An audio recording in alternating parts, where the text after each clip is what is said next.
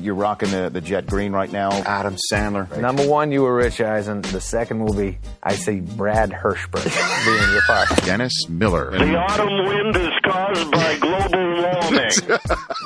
A legend in the booth, Jim Brockmeyer. I do love watching Tebow play. I gotta say, he combines all the fiery leadership of Ray Lewis with the throwing ability of Ray Lewis. And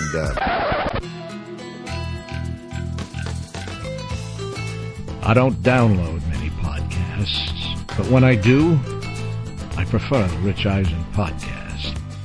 Here's your host, Rich Eisen. It's Writers Week, Creators Week here on the Rich Eisen podcast with most organized team activities out of the way, and we've got ourselves about a month to, as Colin Cowherd might say, tap dance to get us to the training camp season of the National Football League. It's the Rich Eisen podcast Writers Edition. And by that I mean folks who have created some of the best movies and television shows that pop culture has had to offer in the last 20, 25 years. And they also happen to be sports fans and NFL fans. And on this edition of the Rich Eisen podcast, who better to kick that concept off than Ron Shelton, the director and writer, creator of Bull Durham, White Men Can't Jump, Tin Cup, 3 sports movies that so many people have on their lips when they talk about their favorite sports movies. And with Bull Durham, when you ask somebody, what's your favorite sports movie? A large number of people say Bull Durham, period, end of story. Chris Brockman, are you that person? I am one of those people. Bull Durham is your favorite? Bull Durham, no doubt. I could probably quote that movie beginning to end. Chris Law? Bull Durham is definitely up there. It's on the Mount Rushmore for me. It's up there. What is your favorite sports movie of all time? You're not going to like my answer. Is it Rudy? Rudy is probably my favorite sports movie. Well, I mean, with Bull Durham, at least that is they just come out and say it's fiction. Rudy, they just mask it. He was offside. Rudy, they just mask it. Yeah, but that story is fiction. I know he tried out. I mean, it's based on, right?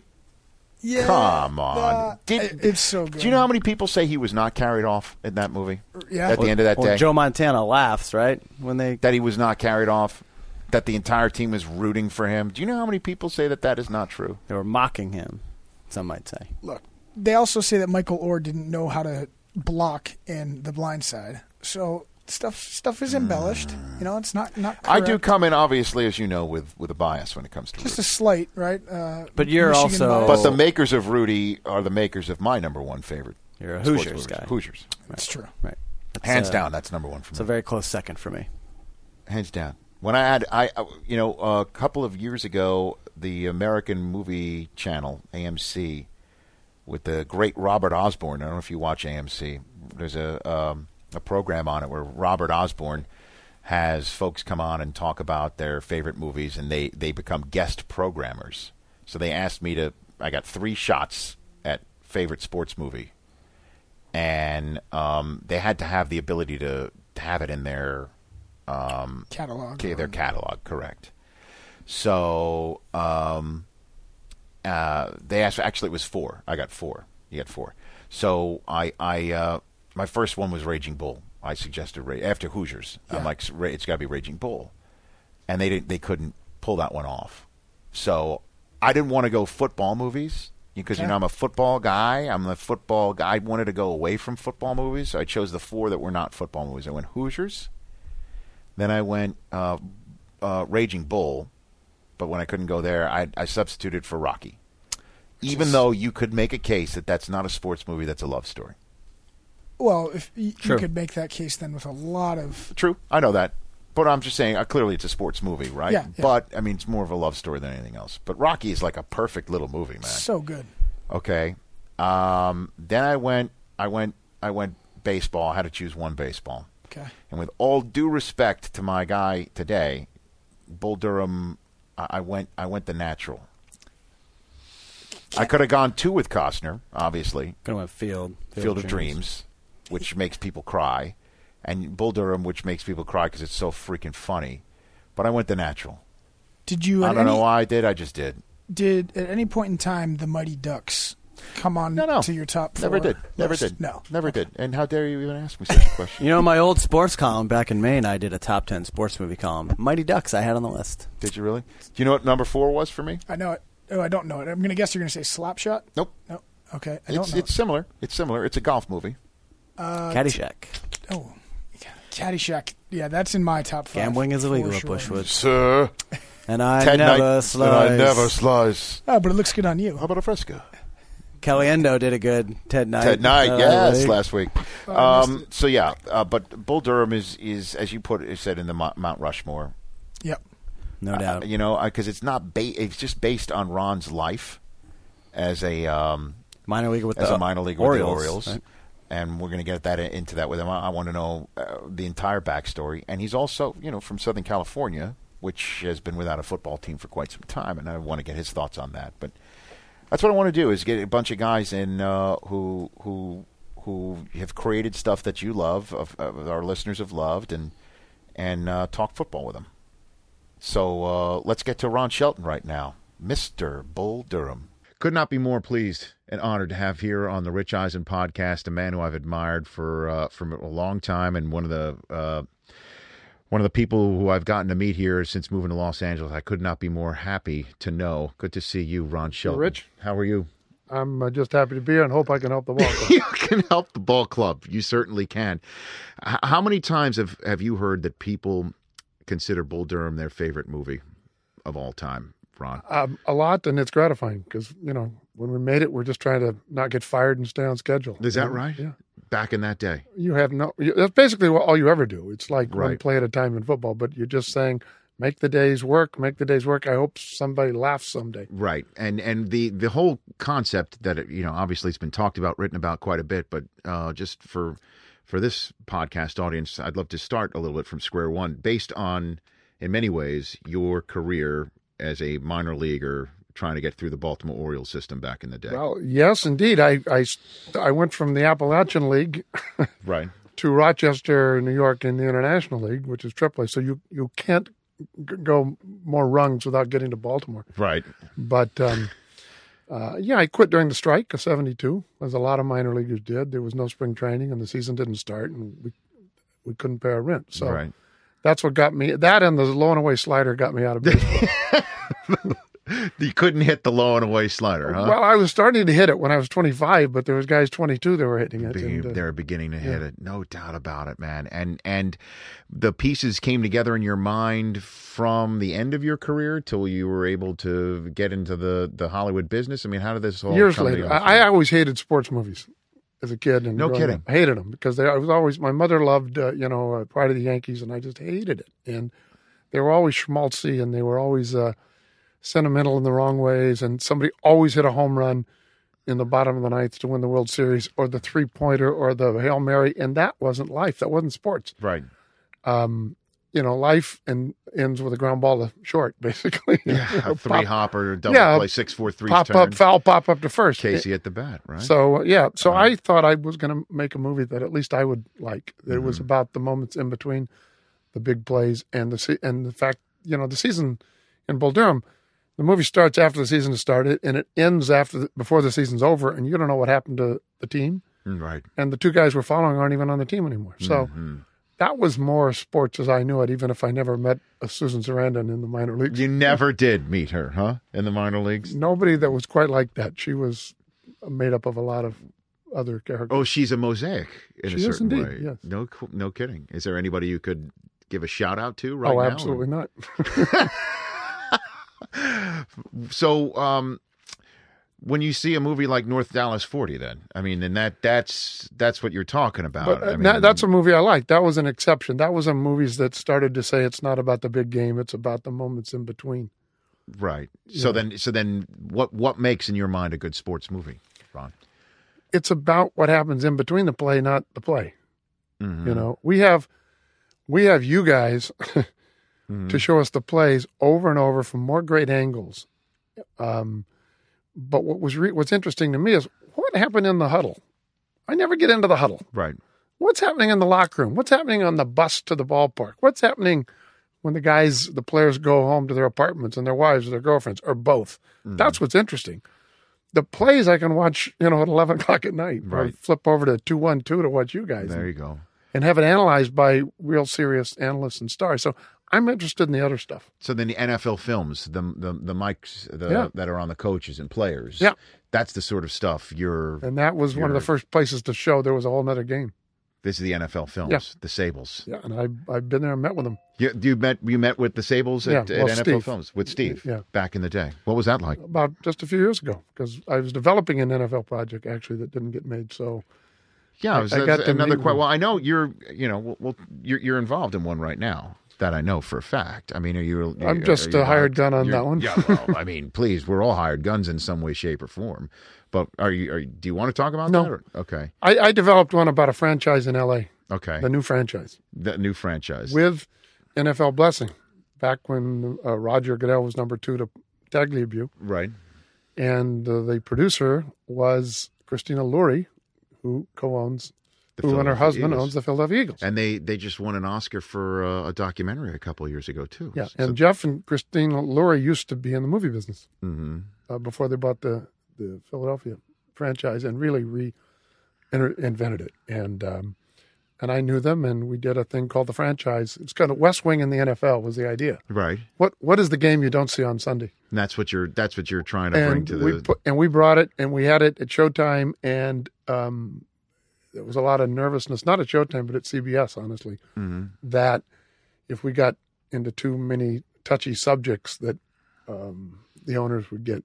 Yeah, this may have been right around when the Playmakers was was going right after on ESPN, and there's a lot of partners of the NFL that were touchy in that respect. But, I mean, there are some aspects of the NFL life that movies like North Dallas 40, or even in the football mentality of things, you saw it in, for the lack of a better phrase, The Longest Yard. Yep. Back in the first one I'm talking about, not the Sandler vehicle, even though that's what Michael Irvin was in. And is there something about football that you think it's tough to make a film like the one that you're talking about as compared to other sports or baseball or anything like that? I think football's a little easier because on film it's war. It's one team's going left and one team's going right, and so you don't have to explain it. Baseball's trickier. Golf's the trickiest of all. And I think football lends itself to movies. And I got to say, the NFL was great. They were not the problem. They just said treat every subject honestly, and don't take any cheap shots, which Playmakers did. Was nothing but cheap shots and not even believable. But actually, the partnership with the NFL was great. It was broadcast network nervousness that that'll happen. Yeah. That'll happen. So, what is your favorite sports movie of all time? Let's go there. What I do you think say? I think The Hustler. Love that. I think I just keep going back to The Hustler. And why? I mean, would you consider that a sports movie or? Well, if it's a sports movie, it's The Hustler. Right. I just rewatching that recently. Great actors, great director, great editor. And, you got George C. Scott and Jackie Gleason and Paul Newman. Can't beat that. Gathered around a pool table. The writing is fabulous. And it's really about competition, what drives us and what kills us. Right. And so what, in your estimation, other than just the realness and bringing the stuff from the huddle and what makes a great sports movie? It's what makes a good movie, period. You care about the people.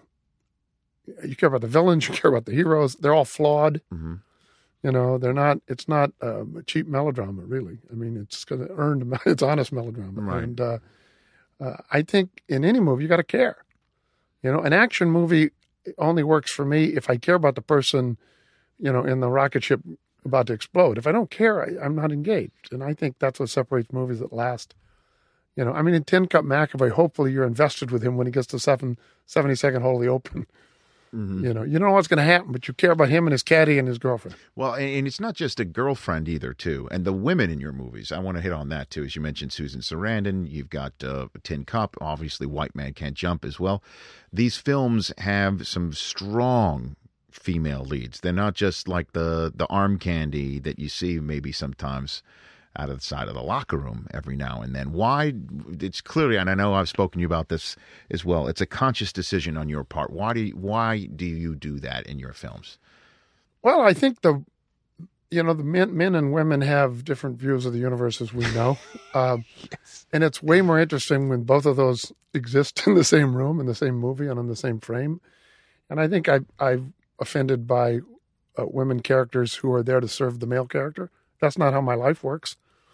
That's correct. And it's a lot more interesting, a lot more dramatic when it's strong voices in conflict or in concert. And in fact, the conscious decision to have Bull Durham told through a woman's eyes is the only reason that movie is successful. When did you have that decision in your process? Well, often when I'm trying to figure out how to attack a subject, I have two different movies that I end up putting together. In other words, I always wanted to do a movie from a woman's point of view, and I always wanted to do a baseball movie from the player's point of view. And when I decided, what if that was the same movie, it wrote itself. I wanted to do a basketball movie. I wanted a movie about the streets and the kind of the democracy of the playground and racial attitudes. And when I realized that, a white basketball hustler on a black playground, all of those ideas came together in one. And then a black hustler and a white hustler team up. Mm-hmm. So it's really two different ideas put together. Tin Cup's about a man who was whose flaw was basically he was afraid of winning. More guys are afraid of winning than afraid of losing. And so he'd invented himself as this big fish in this tiniest of ponds and at a driving range in West Texas. And so your themes can come together, and writing a narrative is much simpler when there's things in conflict. Right. And how did Bull Durham come together in terms of casting the main three of that film? It was the movie nobody wanted to make. I mean, why I never get discouraged when it gets hard to get a movie off the ground, because most of them are hard to get off the ground. Why didn't anybody want to make this, do you think? First-time director, me. Baseball, considered absolute death zone. Why? Why do you think baseball? I mean, some of those... There's no foreign sales on it. There you go. And right. I can't get a baseball one off since. Excuse me, just because no foreign. No, probably European, obviously. Well, there's no... Japan doesn't pre-buy. They don't play it in Asia. Mm-hmm. They don't play it in UK. And people say Latin America. They don't play baseball in Latin America. They play it in the Caribbean, which is about as big as San Bernardino. I mean, in terms of theatrical, they play it in Venezuela, not exactly a market, right? And Colombia, and Mexico. And Mexico's part of the North American sales market, so it has no foreign. Right. So then, how did it get made? It was one of those miracles. I got Kevin Costner attached, and how'd you get Kevin Costner attached? I sent him the script. It's that simple. And he wasn't yet Kevin Costner. But he was becoming Kevin Costner. I'm just trying to think. Has had Untouchables hit? Untouchables came out after I got him. I had him for 30 days. I had 30 days to get the movie off the ground. Right. And Untouchables and No Way Out came out in that 30 days. And boom. And we made it 5 weeks later. If they didn't come out, I don't make the movie ever. So without No Way Out. Well, No Way Out came the morning, right. The 30th day that I had him on kind of a handshake option. Right. Otherwise, he was going to go do a picture at Warner Brothers called Everybody's All-American, kind of the Billy Cannon story. Right, sure. That Dennis Quaid played. And he was going to go do that, and he wanted to do mine for less money. And on the 30th day, Orion Pictures had the script, because I'd sent it to him the night before out of New York, and they opened up the New York Times, and the New York Times loved No Way Out, and we were greenlit by 3 o'clock that afternoon.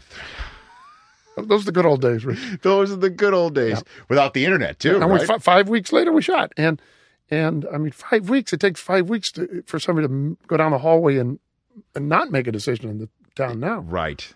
Huh. We're shooting. And how did Susan Sarandon get attached?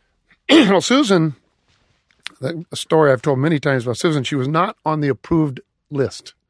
She just turned 40 or 41, and she had fallen off, and we had to cast from a list of 12 actresses or something. Mm. And all the actresses were great that came in and read. Everybody was great. And Susan's agent kept calling saying she wants to come in and read for it. And I couldn't say she's not on the list, because then the studio would fire me for giving away studio secrets. So now I haven't even directed yet, and I'm lying like everybody else.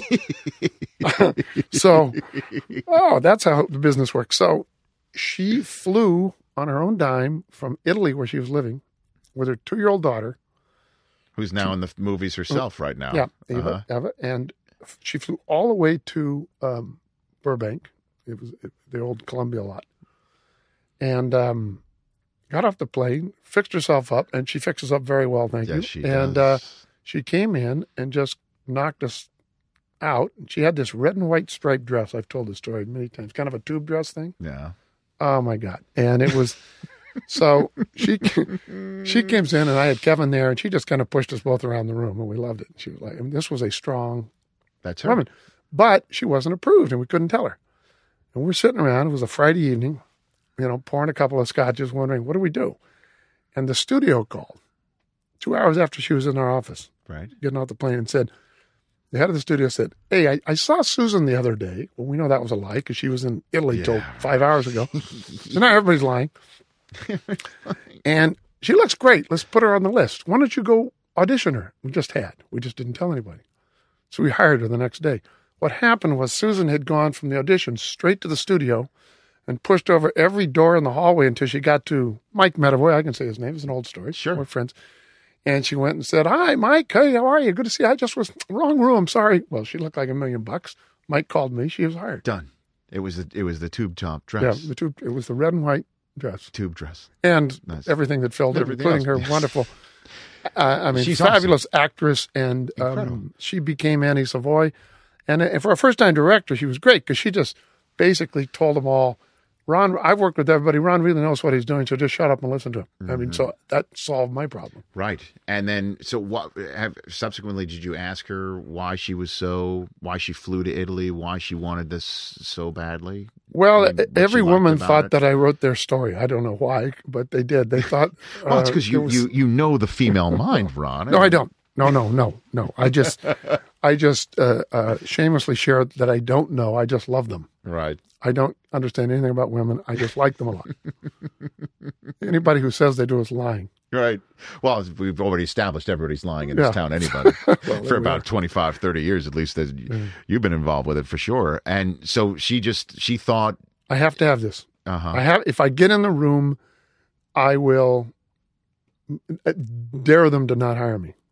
And she was perfect for it. She was great. Who else was the studio looking at? Who else did the studio think well, at the time, Kim Basinger was very hot. Right. And I think she was on their list. I can't remember. What Susan did, though, is what I tell actors to do when they audition, or I tell people when they're trying to get a job, or when I'm directing, or, we're involved in some things. You go in a room and you change the molecules. That's your job. Right. It's like certain quarterbacks in a huddle, Mm-hmm. or you go in that room and basically without saying, say, I dare you not to give me the job.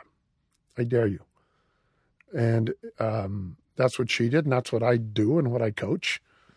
You don't go in there and ask. You go in there and say, the search is over. I'm here. I'm here.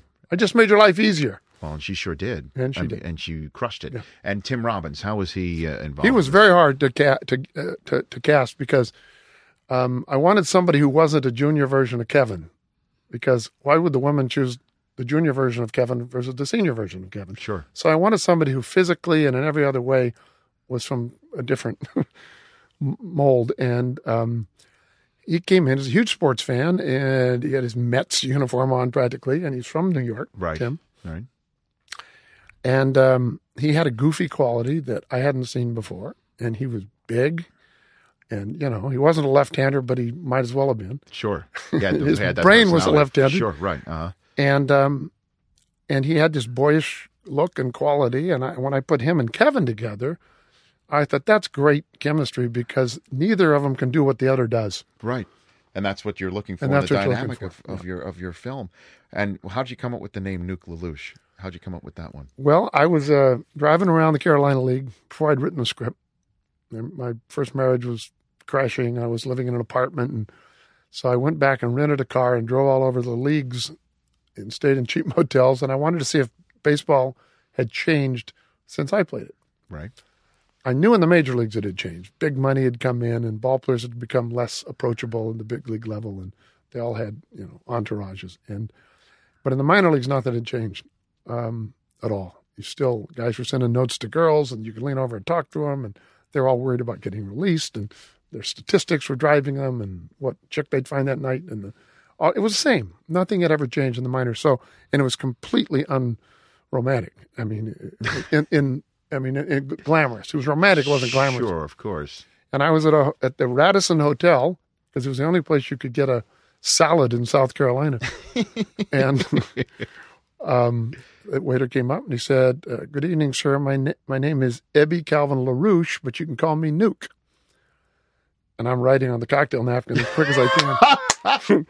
And he says, I said, Nuke, that's interesting. How do you spell it? And he said, nobody's ever asked me before. And so I said, no, it's Nuke, because it's obviously short for nuclear. Right. As opposed to short for Don Newcomb. Right, sure, right. And I said, and I changed it to LaLouche just because of Lyndon LaRouche, the odd political character. Right. I didn't want it to be. So Ebby Calvin Nuke LaLouche was born. And I keep waiting for that guy to call me. Stole my name. He stole my name, nickname, and everything. That's fantastic. And did you ever play football yourself? No, basketball and baseball. Just basketball and baseball. I was very small in high school. All right. Until my senior year, and then I was sort of the spark plug guard and shortstop, and then all of a sudden I became 6'1", 180 like in 6 months. And growing up in Montecito, who's your team though?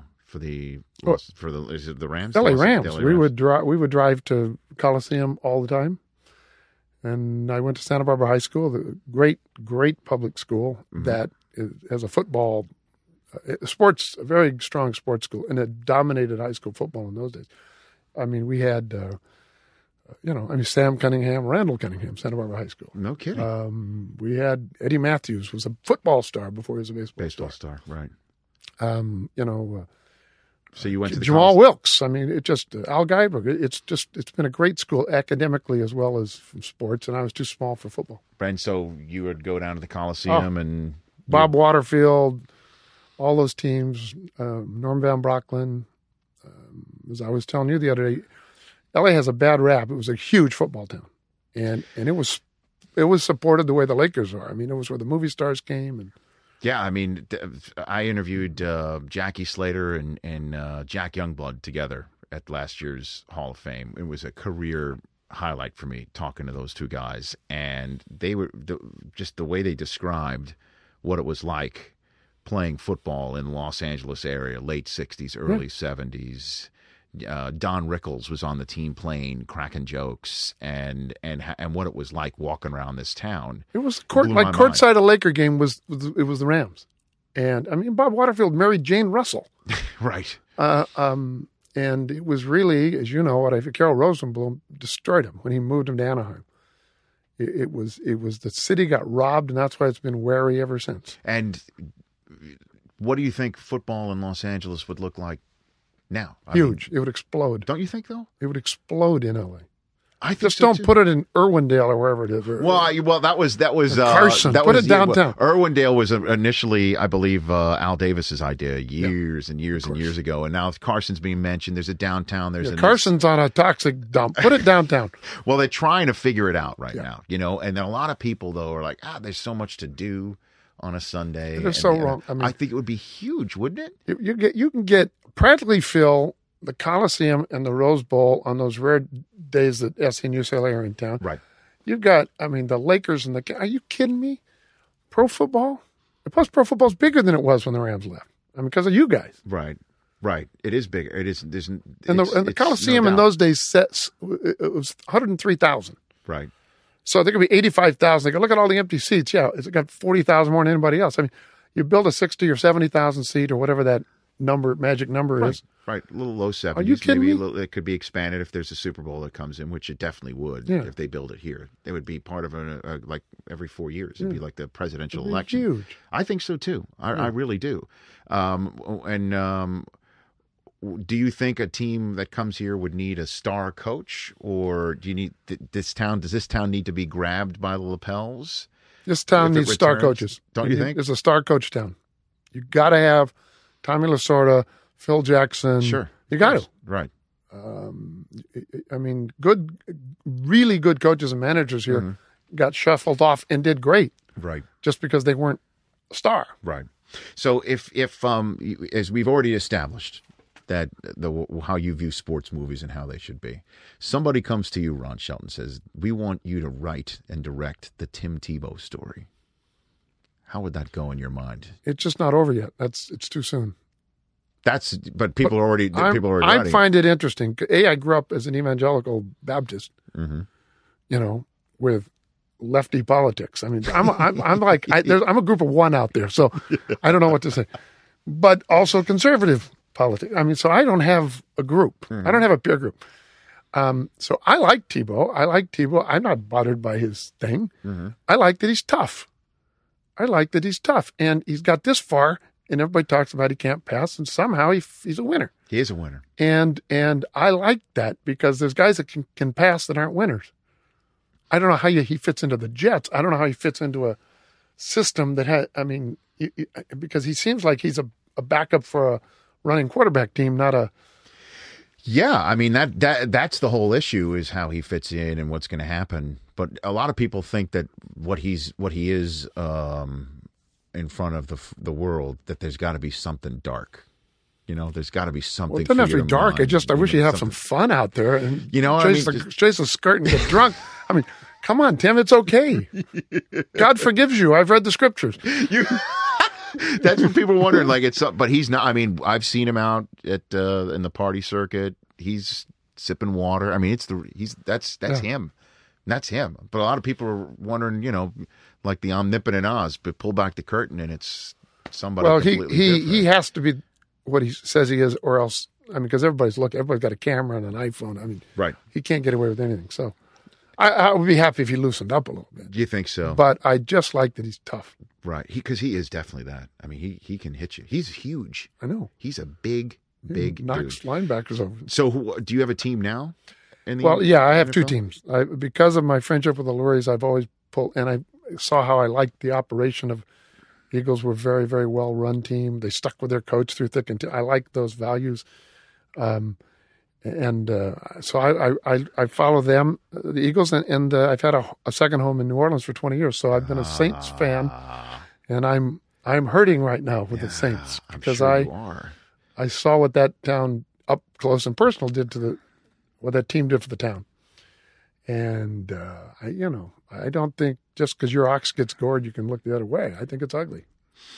Well, that's my question for you is how do you think it's going to affect the team, though? Because their coach is gone for a year, and their first interim coach is gone for the first 6 weeks, and creating, I don't know if you've ever come across this in your days. I've never heard in any sports the interim to the interim title.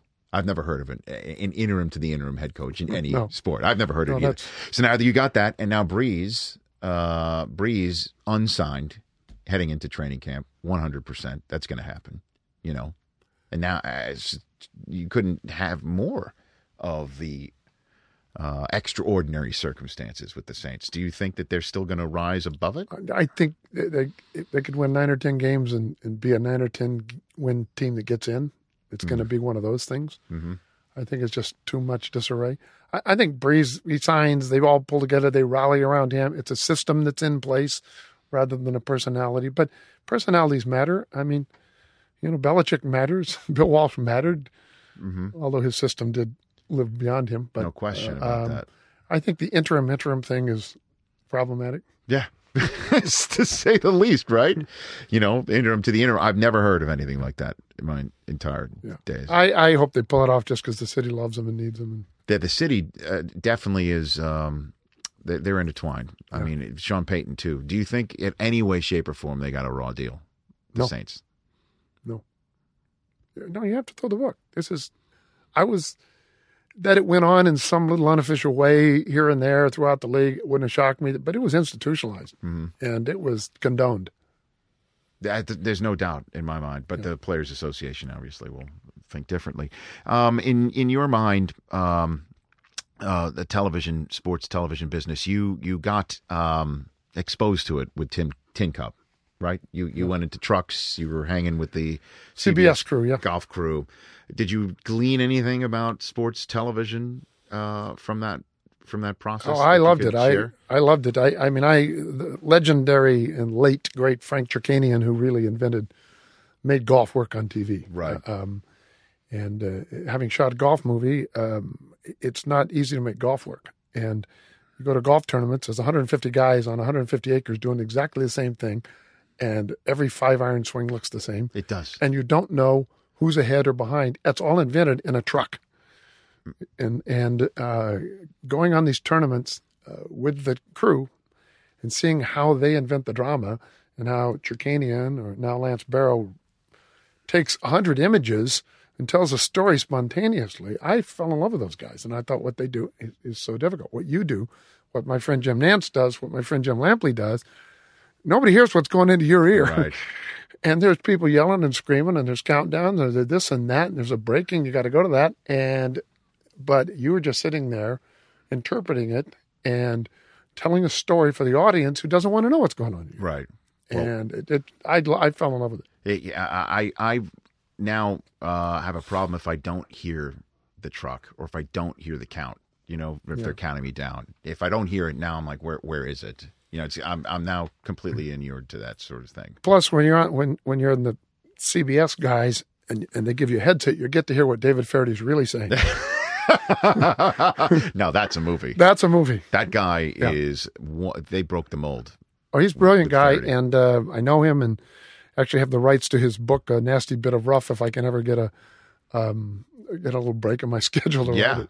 And can we talk a little bit about what you're working on right now? Because I want to definitely hit the Bull Durham, the next iteration of Bull Durham. Correct? That's going on right now? We're working on it. Well, please, you're bringing this potentially to Broadway. Well, we've been developing with some very top flight Broadway producers of musical Bull Durham for the last couple of years, and when I get off when the podcast's over, I'll run back to my office because I owe a rewrite of Scene 7, Act 2. Well, I appreciate you putting Scene 7, Act 2 on hold for this chat. Anything for you, Rich. And it's a wonderfully slow process, but it's coming to the final stages where a director will be attached. A Broadway musical version of Bull Durham. How great is that?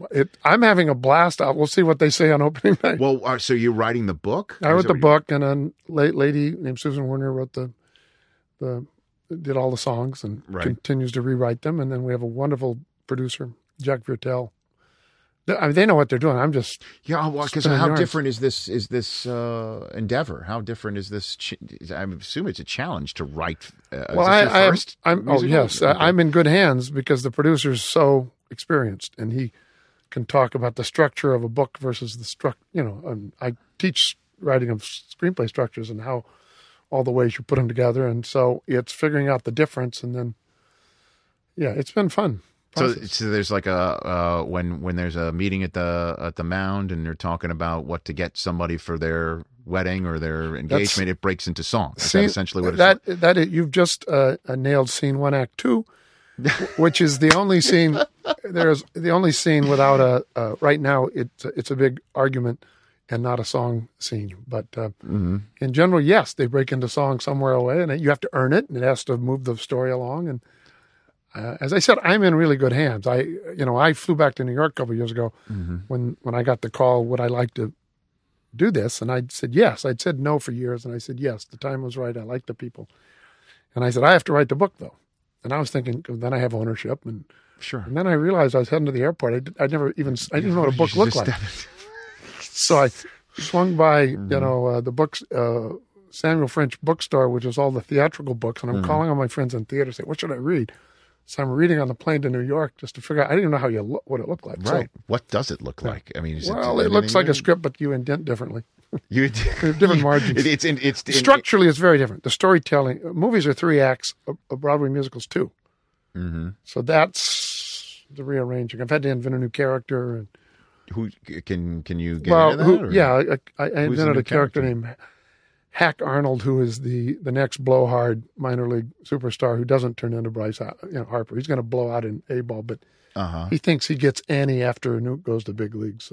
So that's the new character that you've created for Act 2 of the musical. For Act 2 of the musical Bull Durham. When might something like this actually be available to get tickets to? It probably won't be till early next year, just because of the stages: direct workshop, one more workshop, director, finance.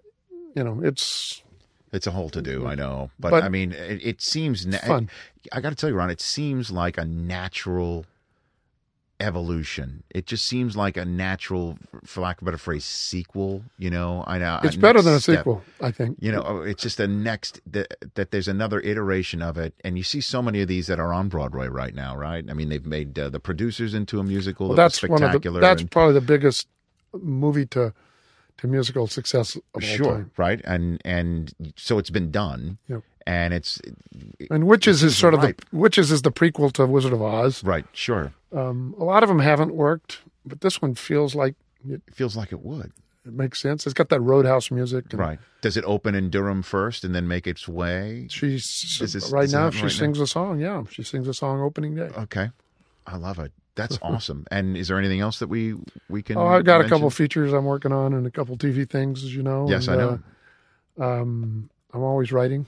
I'll say, because we mentioned it. My wife, a sideline reporter, she has many stories, and you've been part of this project since day one, which was a thrill for me and my wife that you are part of this. You talk about a strong female lead. You've met my wife. She's a strong female lead. She's a strong female lead in my life, and I mean, it's just been torturous and exciting all at the same time. We'll get there. No, I know, but it's been great having you part of that mix as well, and this has been an awesome experience for sure in that respect. And with you, this coming season, do you think the NFL season can get any better in terms of a storytelling aspect? When you go to week 14, 15, and 16 end of the year, and you still have no idea, and who's the strongest team and who's getting hot late, and it's great because you can get hot late. And we talked about this one time. Who'd have thought